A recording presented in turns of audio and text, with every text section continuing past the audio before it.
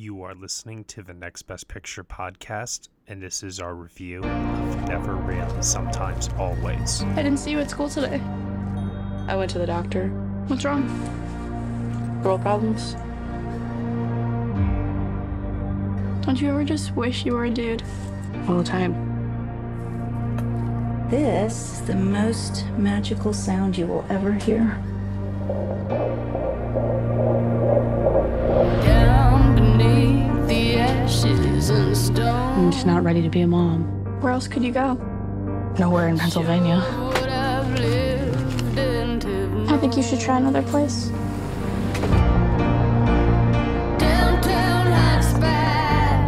You going to New York? What are you doing there? Seeing family and stuff. Used to be on this street. Who came with you today? My cousin. Do you have a place to stay tonight?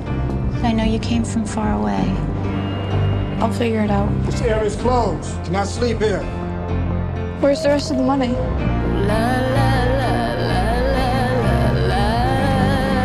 I want to make sure that you're safe.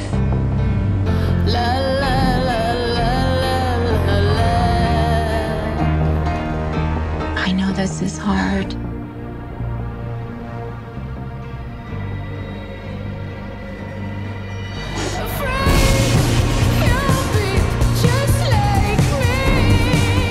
I'm going to ask you some questions. They can be really personal. Just answer either never, rarely, sometimes, or always. All right, everybody, you were just listening to the trailer for Never, Rarely, Sometimes, Always, and the story is as follows. Faced with an unintended pregnancy and a lack of local support, Autumn and her cousin Skylar travel across state lines to New York City on a fraught journey of friendship, bravery, and compassion. The film is starring Sidney Flanigan, Talia Ryder, Theodore Pellerin, Ryan Eggold, and Sharon Van Etten. It is written and directed by Eliza Hittman. Joining me for this podcast review, I have Casey Lee Clark. Wow. All right, Casey. So, Never, Rarely, Sometimes, Always, a film that you and I were both very much looking forward to at the Sundance Film Festival, which is where we both saw it. Mm-hmm. I was looking forward to this primarily after seeing Eliza Hittman's previous film, Beach Rats. Did you happen to see that one? I haven't yet, but I know that it's on Hulu, so I'm going to have a lot of time soon so I can catch up with it then. And that's another thing, too, I want to bring up here, is that this movie had the unfortunate circumstance of being released during the coronavirus outbreak, and it opened up in limited release this weekend in both New York and LA, and now New York and LA have closed down their movie theaters. So this film, unfortunately, was always going to struggle to find an audience to begin with. And, like I said, due to just poor timing, it's going to struggle even harder now unless if something else can be done. Maybe it can get pushed to video on demand quicker or something to get more eyeballs on this film. But you and I, like I said, we both did get a chance to see it.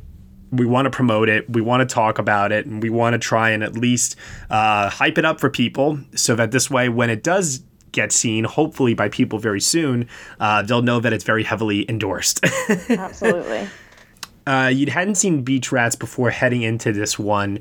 I guess really at Sundance when you saw this, what was the experience like, and what did you ultimately think of Never, Really, Sometimes, Always, Casey? I mean, I was looking forward to a lot of films in the U.S. dramatic competition, just like, it being my first Sundance and seeing like all these up and coming American filmmaker type things. And I think the thing that I was excited about with this film was it seemed like something that was taking the idea of like a high schooler accidentally getting pregnant and possibly getting an abortion and taking it to this very gritty, realistic place. And I think the entire time I watched the film, it just felt so unbelievably realistic and honest, which was, I think, the main takeaway for me. And just, it never hid anything. I think that it always not that it felt clinical at points, but that like anything that I was expected to see, I saw, but not in a way that felt like they were spoon feeding everything to me. Like I felt like there was a lot of information without getting to spoilers that,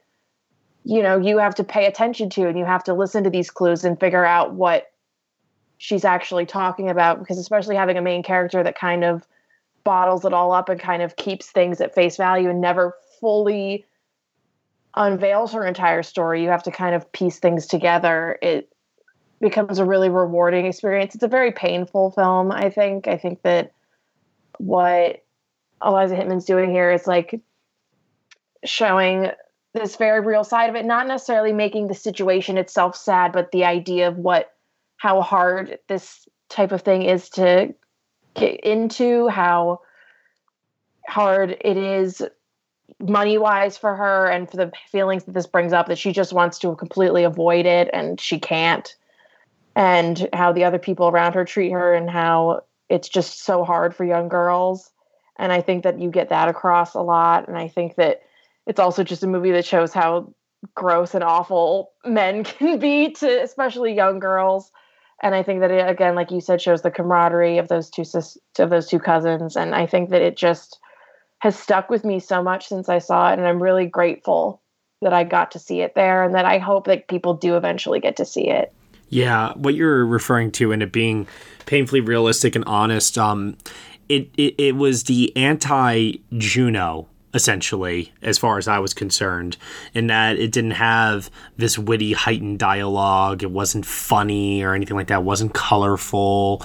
Instead, it did feel just so gritty and grounded and so honest, like you said, that I felt a deep connection to these characters, specifically the lead played by Sydney Flanagan, who is just an incredible, absolutely amazing find for this movie. She'll definitely be in contention for many breakthrough awards at the end of the year, I'm sure. More on her in just a second here. But like another movie to also remind me of, and Casey, you're a Criterion fan like I am. Have you seen 4 months, 3 weeks, and 2 days? No, but I know about it, and I've heard that comparison. Yeah, no, it's a very easy comparison to make here, but never really, sometimes always. I think that if you are a fan of 4 months, 3 weeks, 2 days, I think that you'll find a lot to appreciate in this film as well. But instead of it being as harrowing as that film was, I think that this movie, there is a grace to it in the way that it depicts not just the environment that Autumn is traveling through in regards to New York City, going from Pennsylvania to New York City, which I'm sure, Casey, you're very familiar with, making that trek every now and then yourself, to watch some Broadway shows or just hang out with some friends. But in this case, though, there's also this beauty that's also illuminated by Eliza Hittman's filmmaking, and not only the performance from Sydney Flanagan, but also, too, in the way that she captures the subtle nuances of her performance. It's not something that I would consider to be, like I was saying before, in regards to like the dialogue of something like Juno. It's like not heightened acting. You're never, ever aware that you're watching a quote unquote performance. You feel like you're watching actual people, though, as if Eliza Hittman just picked up the camera and started shooting a documentary. Yeah. And, we get that a lot, I think, with the way that she captures, like I said, like New York City. I don't think I've ever seen New York captured so realistically on camera as I have in this movie before. It captures the busyness of the streets, the loud sounds of everything going on around you. And I think it's just that indie filmmaking sensibility, right? That guerrilla style filmmaking where they don't have control over the elements around them necessarily to maybe shut down too many streets or whatever it is to place extras. They're using real people most likely as extras in the background at times, hoping to God they don't look into the camera, shooting on what I believe is 16 millimeter film. Yeah, I'm pretty sure. Yeah, that grittiness of the film stock really captures, I think, the spirit of just New York City very, very well. And, you compare that to if it was shot, say, digitally, I don't think it would capture everything that New York has, but that grittiness also lends itself, I think, to the story, because it's ultimately about a girl that's venturing into uncharted waters for herself. This is the first time that she's ever had to do something like this, and she's doing it all under the nose of her parents. She doesn't want her parents to know that she's traveling to New York City to get this abortion. And as a result of that, you know, you have kind of this unpredictability, but also this daunting, looming feeling of just uncertainty. And I'm trying to find another word for it ultimately, but like there's almost like kind of like this hazy, dream-like effect that the grittiness of the film stock kind of provides, in the sense that it's disorienting. That's what it is. That's what I was looking for. It's disorienting to the viewer, as much as it is for her, because she's going through not just, I don't know which way to go or how I'm going to get the money to do this or that, but just imagine what she's going through emotionally. Yeah. I can't even imagine that part of it, but I know by the way that Eliza Hittman captures it on film that it must be, it's a lot. Yeah, I think this film handles like the emotions of it so well. There's a scene that I really love in it, and I don't consider it a spoiler, where after she like finally finds out she's pregnant, you feel like she's known for a while. She just like has been avoiding it. The immediate thing she does is goes home and pierces her own nose. And it's just the idea of her wanting some control over something and to feel something. And so to have this pain be put somewhere else, of just like, I need to do something that makes me think about anything else. And that's never said, but like, because you wonder, you're like, what is she doing with the safety pin? And then it's like, there's no reason for this to be happening right now, but you can tell that it's this sense of just like, I don't know what else to do, and I need to do something that's not thinking about this. And then when she does start to think about it, but also takes that act of, like you said before, of inflicting pain elsewhere as a means to try and deal with the problem. I mean, those are the scenes that are incredibly hard to watch. And I think that it's a very, very natural response that a teenager would make in a situation like that. There's not a false note in this movie in regards to its naturalism. Everything in this movie for me rang extremely true as far as just the human condition and what a person would do in the situation that Autumn finds herself in. Yeah. The other thing too that I like that the film explores very, very well is the bond, as you mentioned before, between her and her cousin Skylar, who's with her every step of the way on this journey. And even goes so far as to really put herself at risk in order to get Autumn to her destination, which I found to be extremely heartbreaking, but also very admirable and scary too. Yeah, they're always, I think, protecting each other. You know, you see that at their job, at the supermarket in the beginning, that they're looking out for each other. And it's one of those things where they never fully discuss her going with her. It's just this thing of like, you can't go alone, I'm going with you. And like, she immediately packs up her things and they go. And like, they don't really have to talk about it. They just know. And that's such a great contrast too, because you mentioned before, I'm looking at my notes right now from the Sundance screening, and I have it written in all capitals over here on my notepad, "Men suck!" ! Exclamation point. Because every guy that's in this movie, whether it's her father or it's their boss who works at the market, or this guy that they meet up with in the city who has the hots for her cousin, it just, it's just icky all around, you know? The whole thing, it just makes you feel just so, it's just so revolting at all times. And I do think that, you know, that's what you get when you have a female director and writer that can capture that female experience just so beautifully and, like I said, so naturalistically, that there isn't anything, like I said before, that's in this movie that is so black and white. Everything in it feels just extremely honest. And the honest truth is that men are pigs for the most part. I have to add that asterisk for the most part, because I can't say all. There are some men out there that are genuinely nice guys. Yeah, and it's hard to, the guy that they meet that has the thing for Skylar, I don't know if he's necessarily a bad guy. Right. It's like, compared to the other two that we mentioned, but I do, like, you know, like, you can leave the girl alone. Like, he's just giving a little too much with it. And to her credit, like, she lets him in because she knows that they can probably get money from him, or they can help him out somehow. Yeah. Yeah, exactly. In regards to the father, I was very, very surprised that was a storytelling point that was so subtle and never ever actually explored again. But it's just subtle enough that the movie doesn't need to tell you. Like, we all just inherently know. Yeah. And I think that that's more disturbing potentially than anything, because you can choose to believe that maybe she got, knocked up by some guy at school maybe, or something along those lines, whatever, because the film never actually tells you. Yeah, and it opens on that talent show, and in the middle of her performing, there's guys from her school that call her a slut from the audience. So, like, you don't know what her reputation is, what her past is explicitly, but there's clearly a lot going on. I don't think that in regards to this, though, is the relevant piece of it, though, because at the end of the day, it's such a personal story that no matter how she ended up here, the tagline for this movie is her journey, her choice.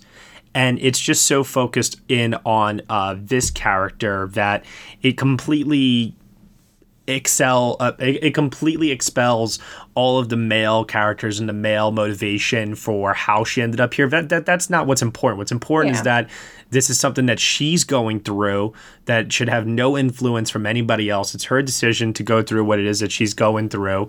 And I think that, whether it is this guy, that guy, or whatever, that's not the story that Eliza's interested in telling here. And I think that concentration and that focus allows for some of the deeper exploration through the filmmaking, as I mentioned before, as a result of it not getting so convoluted and bogged down by other storytelling beats that could be considered what's the word I'm looking for? Like cliche.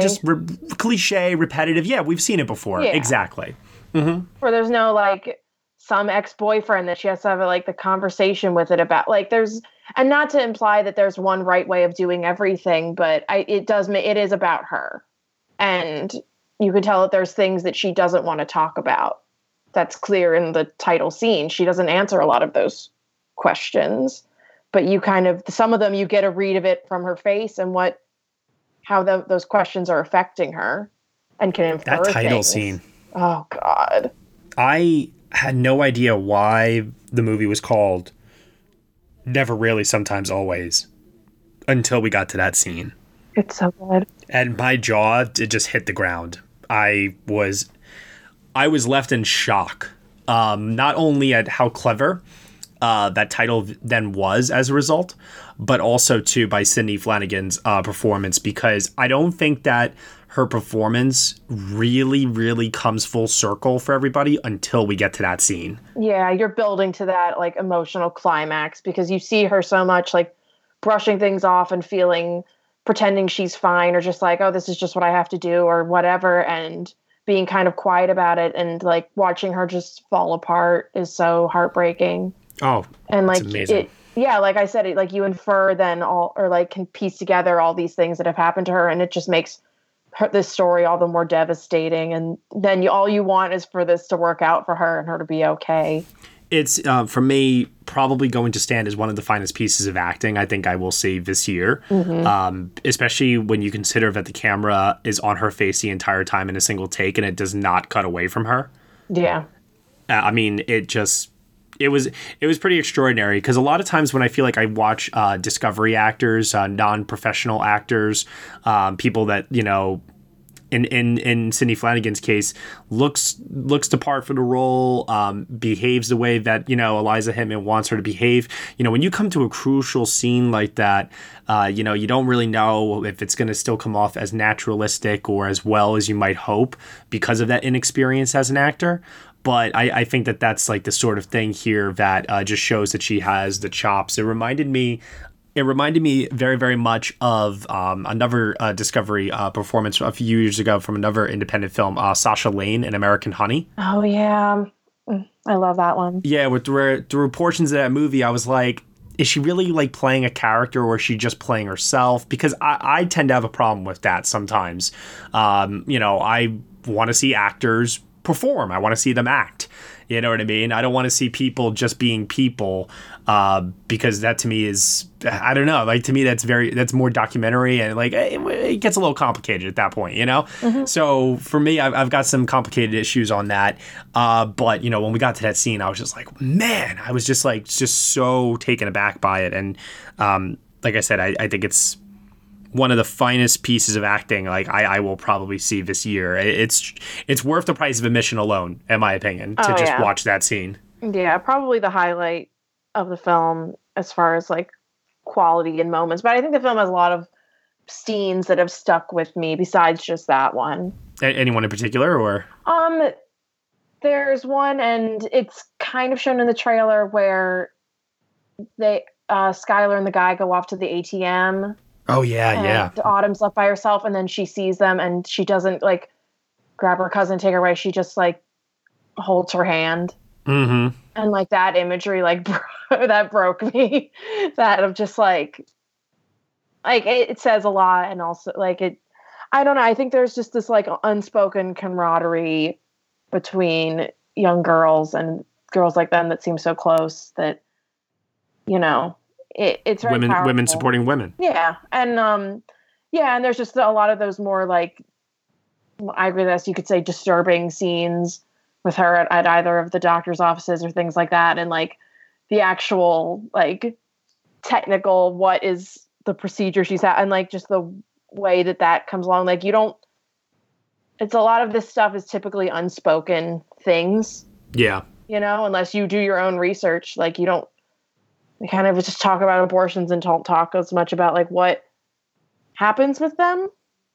And so that was like an interesting aspect of it. It's like, okay, you have to do this, but then you have to come back the next day, and then you have to come back the next day. Like, and you can tell like it's this kind of thing that that repetitiveness of like, well, actually, we're not done this. You have to come back tomorrow and do this, and how it just keeps getting prolonged, and their own lie back home of, oh, I just said I was sleeping over her house, and then like, yeah. From a guy's point of view, I wonder if it's so much that those scenes are quote unquote like disturbing and just more uncomfortable because of the fact that, like you just said, it's something that's not openly talked about. It's extremely intimate and personal, and not something that, you're typically clued into on a daily basis. That's not, casual conversation and banter that you have. So as a result of which, it's like we're watching something that, like I said, from anyone's point of view, not just a guy's point of view, but it just feels like we're watching something that we're not supposed to be watching. Yeah. That really is only supposed to be like doctor-patient confidentiality, essentially. And I can't speak to how realistic it is from my own point of view, but just based on other people that I've spoken to who have seen this movie, they do say that it is quite realistic and in its depiction of the process, if you will. So I give Eliza Hittman a tremendous amount of credit for capturing that on screen the way that she does. And then also too, I mentioned before the filmmaking style of this movie, to kind of match the intimacy of that, like that scene or series of scenes rather at the doctor's offices, and like how personal they are. She chooses to shoot the movie using handheld cameras with close-ups.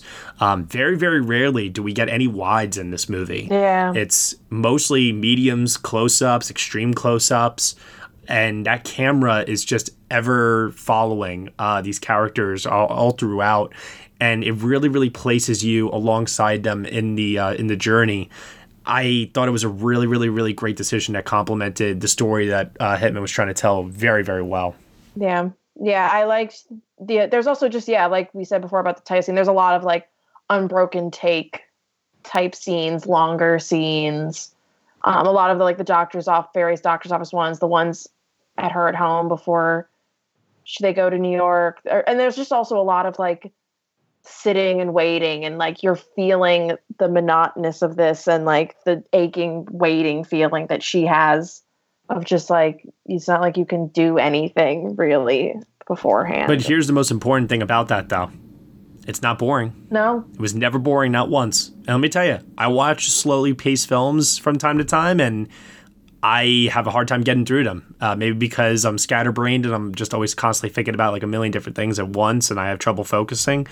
But this one, I was in it the whole way through because there was that deep, empathetic connection made very, very early on. And I thought that the storytelling and how this character of Autumn was set up, and even though, like you were saying before, Casey, she doesn't express a lot, she almost seems like she's a blank slate of a person. I think that as the movie goes on, we really do get to understand who she is, and that she is more than just is initially presented in the very, very beginning of the film. And by the end of it, we're just so fully connected to her, despite the fact that she's not a quote unquote like type A personality type, you know? Yeah. And I think for me that one of the other things that I really loved about it was just how detail oriented it is. Like, even though I'm a few years older than them, just like the little details that make it feel so realistic, like the types of jewelry that they're wearing and the way they wear their makeup and their clothes, like it all felt like real teenagers, and it felt like real working class people going to the big city and like them feeling like such outsiders. I think that New York is filmed in a way where it's like the things you expect, but not necessarily like the obvious things, if that makes sense. As someone who's not from New York, like the idea of like them being kind of near Times Square or being in like a bus station and like subways, and just like the way that they always kind of never fully seem comfortable because they are outsiders, and it's not like they're there on a little trip. Like they barely have any money to even like eat. So yeah. Well, the fact that it becomes a multi-day trip, I mean, it's like one of those things you just throw into the screenplay where it's just like, oh my God, like what are they going to do now, you know? And it actually creates for some really, really interesting and compelling drama. It's something very simple. It's not something that's that, you know, grand, but it's something that once you introduce it, they have no place to stay, very, very little money, if none at all. What are they going to eat? You know, these are like essentials, but yet for us and for these characters, this is a very, very big deal. yeah. So I really, really love this film a lot. Look at me, I'm already giving final thoughts already. Casey, do you have any final thoughts?